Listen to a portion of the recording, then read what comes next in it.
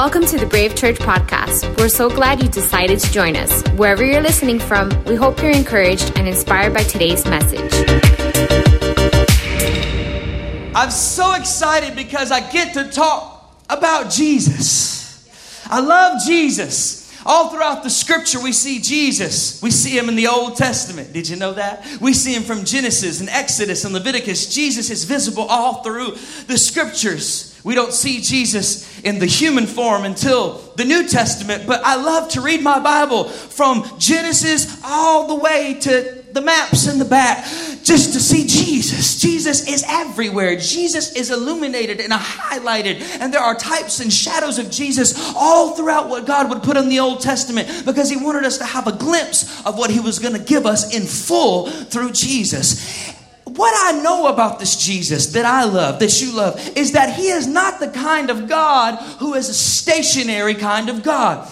Jesus was always on the move. Jesus was on a mission. Jesus had purpose. He was literally on a journey to a hill called Golgotha to be crucified. But on his way, while moving, he was always working. He was working through signs and wonders and teachings. His teaching was so revolutionary that people would miss something that Jesus did cities out into the desert, a dry place, just so they didn't miss something that Jesus had to say. People who are religious leaders in the church and in the temples were upset, and they didn't like everything that he said because Jesus was saying things that was against the grain of what even the most religious elite believed of their day. Jesus was a busy man, not just preaching and teaching, but he was also healing and raising the dead. He was a moving God. And in our text, ladies and gentlemen, in John 11, there is a desperate need for Jesus to move. There is a desperate need for this moving God to do what it seems like he's done for others. But right now in this situation, we find ourselves with a group of people who feel like this is a hopeless situation. See, what I need you to see here in the text is not so much a story about a miracle. Not so much about a story where there is resurrection of a person from death to life.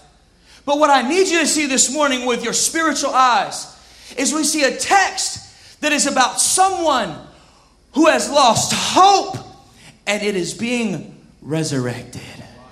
See, Lazarus wasn't the only thing being resurrected in the story. The deeper you go in the text, the more you begin to see.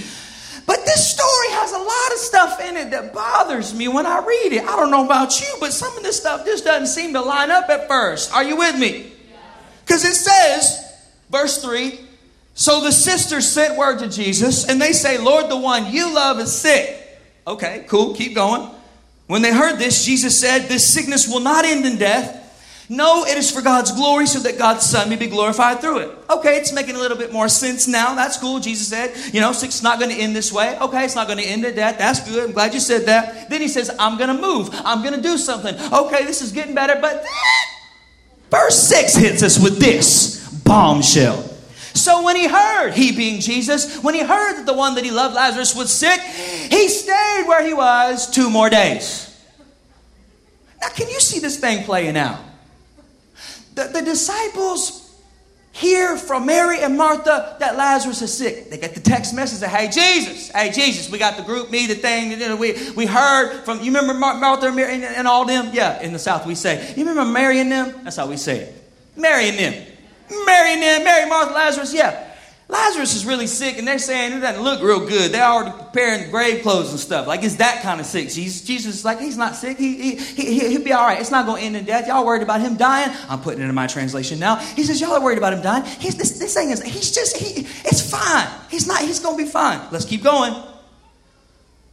It says that he stayed there 2 more days. Now watch this. Now, let me just do it this way. Because you know what? Rather than reading it, I need you to catch this. Have you ever imagined what it would have been like to be there and to hear that this person is sick and to tell your Jesus, you're a disciple, you're there with him, Jesus, he's sick. Could you imagine what that would have been like when Jesus is like, well, we're not going to leave yet though. Like, I know he's dying, but it's going to be cool. The disciples are probably like, no, like he's really sick. Like the kind that like we should go right now. Jesus is like, it's going to be cool. It's not going to end it. They're like, okay, Jesus, we know you're awesome. You never fail. You're always time. He's an on-time God. They're like, we got to go, Jesus. And Jesus is like, no, we're going to hang out here for 2 more days. Okay, that didn't really line up with what you said, but okay, we just going to hang out there. We're cool. Just a couple days. All right. It gets worse. Now, remember, Mary, Martha, Lazarus, they know Jesus. They sent word. They knew he was going to show up. So they get a text back from the disciples. We told Jesus, he said it's not going to end in death. So they're excited. They're like, Lazarus, you ain't going to believe. We got a call back. We got a text back from Jesus. He's on his way. He's coming. He's going to be here. Hang in there, Lazarus. He's going to be here real soon, Lazarus. We already know. He's always on time. He's going to show up. He's good. He's awesome. And they're looking. And Jesus doesn't show up. And hear me, Lazarus dies. He dies. They were saying, Jesus isn't going to let you down. He always shows up. If you pray, the Bible says, if you pray and believe that your prayers are going to work. Have you heard that before? This is going to happen. And Lazarus dies. I highlight that way because many of us love to talk about the times we prayed and God showed up. But what about the times that we pray and he does not answer? See, it's one thing for me to pray like when I'm needing something and I really feel like I need God to move, like when I'm hungry and I need to get to a restaurant. I'm like, God, you better get me somewhere fast. If I don't eat right now, I'll tell my wife, Heather, I'll say, babe, if I don't get some food fast, if I don't get some food fast, I was like, babe, how many of you have ever said this? I'm like, babe, I'm so hungry, I feel like I'm going to die. You know what my wife says to me? Really, you're going to die. You're going to use those words. Those are the words you're going to speak over your own life, that you're going to die. And she's dead serious. Sorry, she's alive serious. She doesn't want me to use those words. I'm getting better. She doesn't want me to use those words. Why? Because your confession over your life produces results. Your words have power. See, your words have power because your God's words had power. In the beginning, there was nothing, but your God said, let there be, and there was something. Your God stepped out onto nothing, where there was nothing, spoke something, and there was everything. Your Jesus spoke a word in the scriptures, and then a tree died, and somebody resurrected. Your words have power. Somebody say, my words have power. Your confession, what you say, it matters. Here's my question is, are your words lining up with the things that you see? Or are your words lining up with the things he said? See, because Jesus said he's not going to die. It won't end this way. And then he died. What do you do when what you see is not what you heard him say? We as believers, this is probably the greatest challenge we will ever face as believers, but I think it pleases the heart of God because the Bible says that faith is what pleases him. Without it, you can't even please him. But when you are in a situation that is hopeless and it looks like you might as well just throw in the towel, everybody else is even encouraging you like, hey, don't get your hopes up. This is probably already over. You know what God says to you today? Get your hopes up. Put your hope in me. I am a redeemer. And if I can redeem death to life, I can redeem this dead situation. God says your body's not done, I'm a healer. God says your marriage isn't done, I'm a restorer. God says that prodigal isn't lost, that which is lost shall be found. If you believe it, give him a worthy praise right there. See, my words are going to line up with his word. If his word says it's done, then I say it's done. If I'm standing in the face of a devil who is standing there intimidating me, a situation that is telling me it's over and I'm defeated, I can still smile. Why? Because I know it ain't over yet. I was mad when I read that Jesus said that he was glad about it. He literally said that. He said, I know he's dead now. I told you he wasn't going to die. But for your sake, I'm actually glad I wasn't there. Oh, no, he didn't. Jesus, what are you saying right now? I need you to explain that. You're glad? Wait a minute. You're glad that he died. You're glad you didn't show up. We're going to work here for a second. See, that's enough to make us mad. Could it be that there are things that God will allow in our lives that make us mad, but make him glad? Now, I know this is hard to preach, and I know this isn't great preaching, shouting material in the church today. But can I just tell you that God, I believe, allows us to walk through things that we don't understand, so much so that we don't think it's Him. But undercover, He is working. Undercover, He's moving. Undercover, He's doing something. Could it be that there are things that you are upset about and God is smiling? Why could He smile? Because He's smiling about your current? No, because He sees the end of the story. Have you ever been watching a movie with somebody? Like one of those suspense-filled roller coaster on the edge of your seat, nail biter of a movie. Those movies that make you like, I don't know what's fixing to happen. You better get out the house. You better go. You better go. Don't you get out the house, girl. He's going to get you. And you've seen the movie before. If you watch the movie again with someone else who has not, oh, that's fun right there. See, then the entertainment is no longer the movie that you've already seen. Why? Because you already know, in the midst of all the stress and all the drama, you already know what's going to happen. And so you can actually smile while watching the movie, and you're not even bothered by it, while your friend is like, oh no, she about to go. She's got to get out the house. He's got the chainsaw. This is bad. This is going bad. I know it's going bad. And you're like, and you actually are enjoying it because you already know how it's going to end. Oh, let me preach to somebody today who's in the middle of a story. You're in the middle of a movie. God already sees the end from the beginning. The Bible declares He's the author of your faith and the finisher of your faith, which means that He who has began a good work in you, even in the midst of the hell you're going through, is going to be faithful to carry it on until completion. Anybody who's in the middle of it ought to give God a praise right in the middle, because that shows Him that you still believe. So I might be in the middle of this thing right now, but God, while I'm here in the middle, you are going to see a praise in me. I'm not going to praise you on the other side. I'm going to do like they did when they built those 12 stones right in the middle of my river, because I need the stones that I build with my praise to forever change the flow of this river. Oh, you got to know Bible to get that. I'm going to begin to praise God now so it affects generations to come.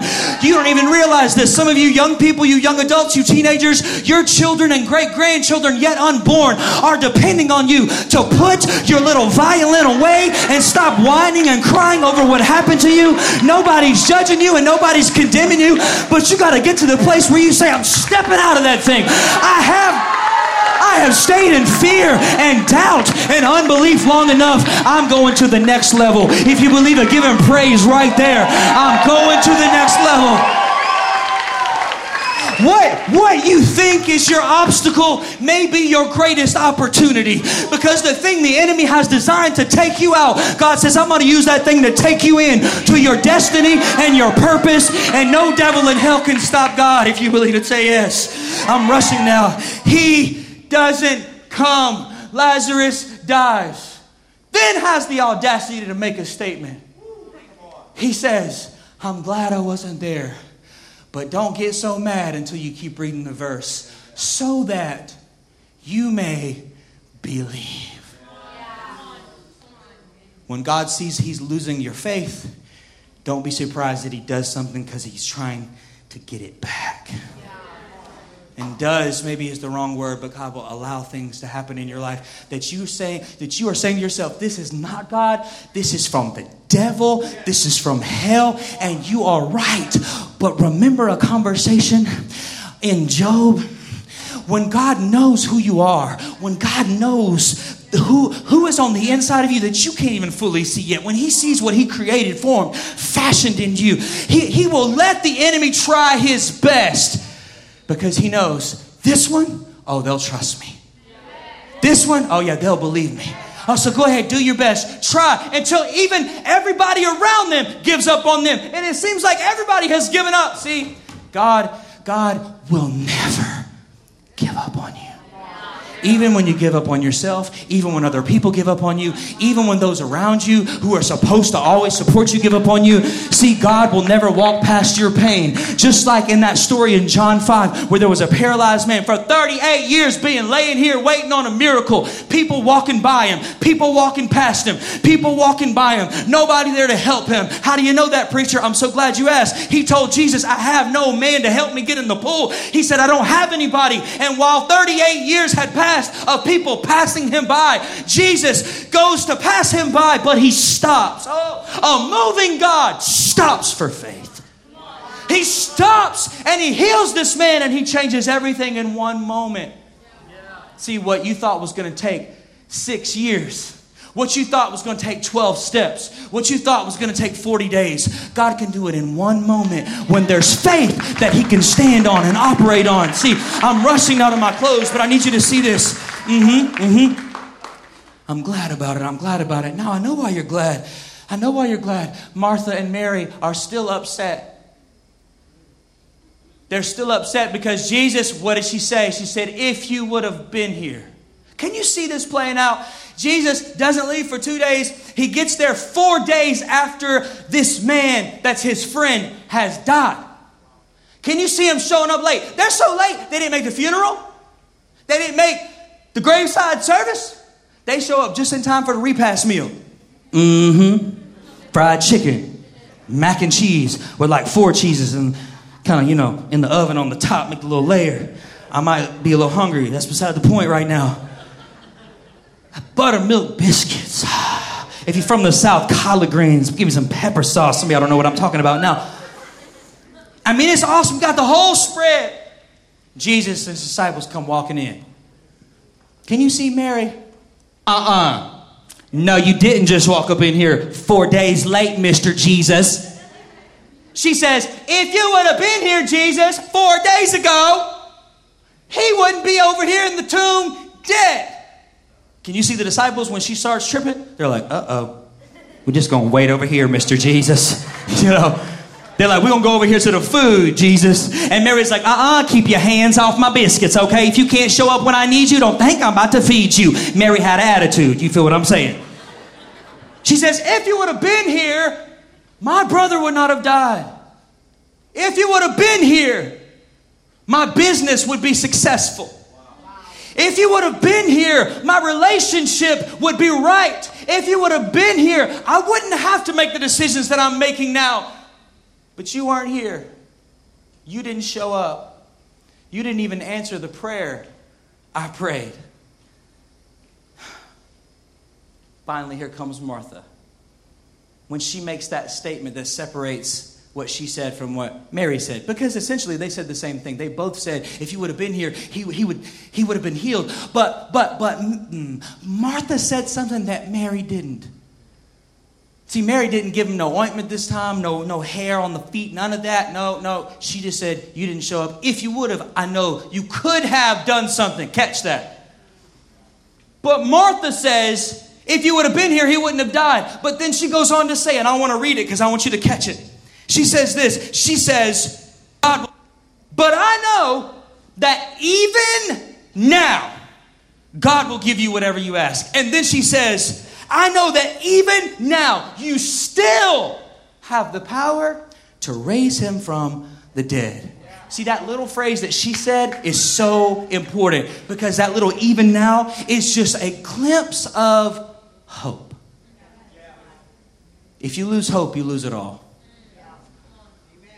I've heard great quotes. They're worded different, but are around the same theme. It says something like this, that a man can live without food for 40 days, without water for 3 days, without oxygen for 8 minutes, but a man cannot live without hope for even 1 second.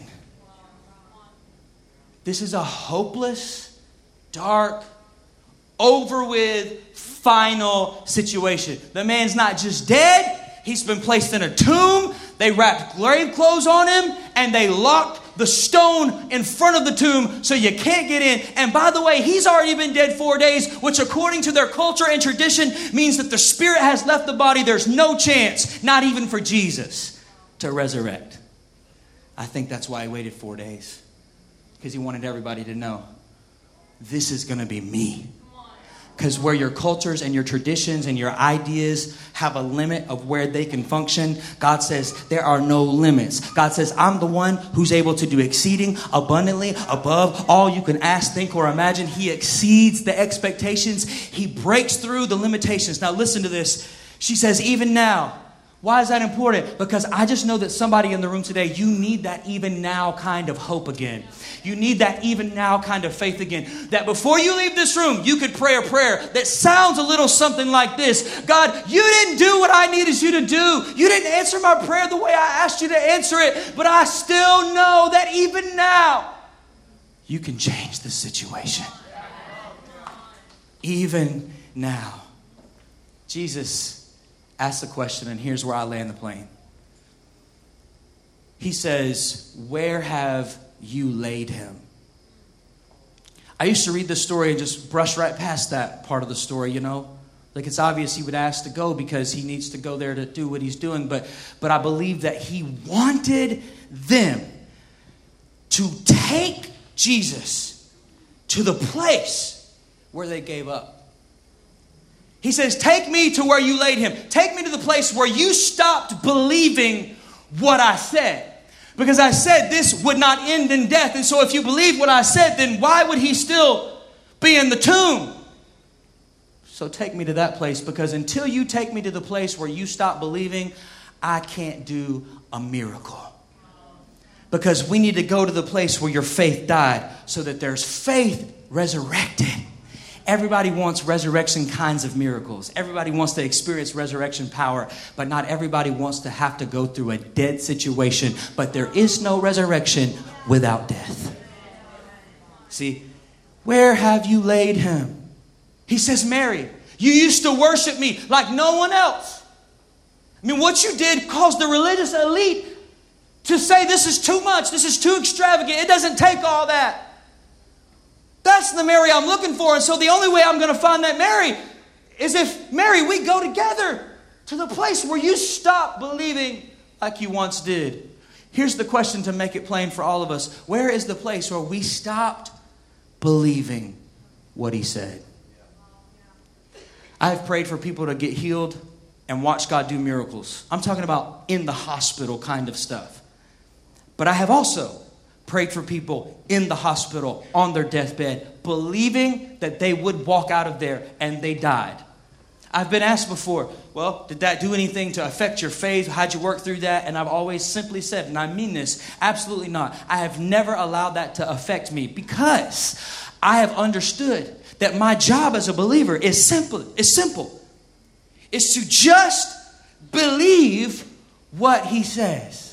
So when I pray for something and it doesn't change, my thinking automatically reverts to God knows what he's doing. I prayed a prayer because I had limited knowledge and ability. He's omniscient. He's in control. So my faith isn't deterred because I'm just looking at where are you going next. The problem is, as many of us are never curious enough in our faith to say, where are you going next and where are you hiding now? We don't realize that sometimes Jesus likes to play a little hide and seek, not because he's some sick and twisted and demented God. No, I shared this earlier, that whenever God wants us to seek him and to find him and to knock on that door, many times he is hidden from us, but he doesn't hide that we cannot find him at all. He only hides like I hide when I hide from my kids at home. My kids are 5 and 6 years old. If I hid in the attic, they would never find me. Sometimes I should do that, but most of the time they're all right. And so if I'm playing hide and seek, I'll hide behind something like this table. Why? Because I don't want my daughter to start crying because she can't find me. I want her to see a glimpse of me, and then per same way, boy, that she came and found me when she couldn't find me. Your God is the same way. You can't see him right now. Maybe you can't feel him right now. Maybe you even feel like I can't trust him right now. God is saying, pursue me when you can't see me. You got to trust me when you can't trace me. This is how we use our faith. So maybe without these opportunities, we would never be able to truly please God in a great way, because he says it's that faith that pushes through the barriers that pleases me. I'm rushing now. We can't see the miracle until we go to the place where hope died. In my spirit, man, I just see some of you going home today and just dusting off the old wedding albums and rekindling that passion that you have in your life. I see some of you going to some plans and some dreams and some goals that you wrote down long ago. But somehow through life and through things happening, you stop believing that God could use you to build that business, to write that book, to do that thing, to go to that place. You stop believing it's time to go dust that thing off again. Open up that journal and say, God, if I believed this 2008, I believe this right now this year too. And so sometimes the greatest thing for God to do is to let us realize how helpless we are without Him. The most humbling thing is to realize what I need to control right now, I can't. The people who want to control the most are usually the ones who trust the least. Because if I can control it, then I can trust because I've got this. But when I have no control, do I still trust? Where have you laid it? Where did you give up on that thing? Where did you simply stop believing? Because hear me as I close. The enemy's tactics for all of us are the same. They've not changed since Genesis 1 and 2. God said something, and then he comes in and says, did God really say that? Did God really say you can't eat from this tree? Maybe if you ate, it would be better for you. Deception. All he wants you to do is think something other than what God says. So today I'm saying, God, I want to align my thoughts with you, because if it's my thoughts, it becomes my actions. And if it's my actions, it produces my entire reality and then my destiny. So I'm going to believe you in spite of anything that I see around me. God's going to have some of you go home today and start writing. I don't know why I've been seeing. Is there anything that maybe you're going to sit down today with your family and say, is there anything that like we need God to do? Is dead or dying? Let's write those things down. Like, we need God to do this. I need God to touch. I need God to heal. I need God to restore. I need God to write those things down. Where have you given up? Or where has your faith been tested? Maybe you're not at the place where you've totally given up. But God is just saying, what is it that you don't believe? Let's go there, because that is the place where I can work. That is the place where I can do a miracle. I feel the anointing in this room, and I'm trying to be real obedient in this moment. Jesus, I'm praying for my brothers and sisters in this room, that where it looks like there's no hope, where it looks like this thing is over, I'm praying for them that today you would do a work in their spirit that would enable and allow them to step over the threshold of what's been holding them back, that it would be like a new step today, like a giant leap forward in the right direction, Lord. In the name of Jesus, just like when Jesus called out and this dead man was loosed and he came out of that tomb, out of that cave, I'm praying that today your people would be loosed from what's been holding them on the island of hopelessness and despair and giving up. Oh God, I pray in the name of Jesus, testimony after testimony after testimony of people who are saying, I got my faith back today. Oh, no devil in hell, no weapon formed against me shall be able to prosper. I know who I am. I know what he said. And I know I'll see the end of the story. And I'll have a smile on my face. I know for some of you that's almost impossible to believe today, but it's going to happen. Here's my final thoughts. I believe the Holy Spirit would say to us, let's go to the graveside of what you once believed me for, but you stopped. Take me to the place where you buried your hope. What have you given up on that God has not? It's time for you to take the nail out of that coffin of the hope that you once had in Him. Father, with heads bowed and eyes closed, I'm praying that this message would do a deep-rooted work in hearts and lives. God, you're so incredible. The things that seem impossible for us are easy for you. So I pray you'd work in the hearts and lives of your people in such a way that they would no longer be stranded high and dry, but they would be loosed from everything that was burdening them, and holding them back. It is my earnest prayer in Jesus' name for marriages to be restored, for relationships to be restored, for job opportunities where there were opportunities lost, for new opportunities to come, for people who are struggling financially right now and have no idea how it's going to work out. The money is running dry. The things that you hope for aren't coming through. God says you're at the perfect place now to believe and put your hope in me, because when you're at the end of your rope, now is time. Now it's time to put your faith in me. Grab on to me where you feel like you have nothing else to hold on to. That's the heart of God today. I pray in the name of Jesus you would believe it, you would receive it, and you would act upon it. And if there's anyone in this room that needs to make Jesus the Lord of their life, then this is your moment right now. All you have to do right where you are is just say, Jesus, right where you are, in your own words, even under your breath. You can say, Jesus, I believe you died for me, that you rose again on that third day, and that you give me eternal life, and you give me life abundantly while I'm still here on this earth to fulfill your purpose and mission. The Bible says if you believe in your heart, you confess that, you pray that you will be saved. Thank you for those who would make that decision today. In the name of Jesus. Thanks for joining us for today's message from Brave Church. For more information or to get in touch with us, visit us at bravemiami.com.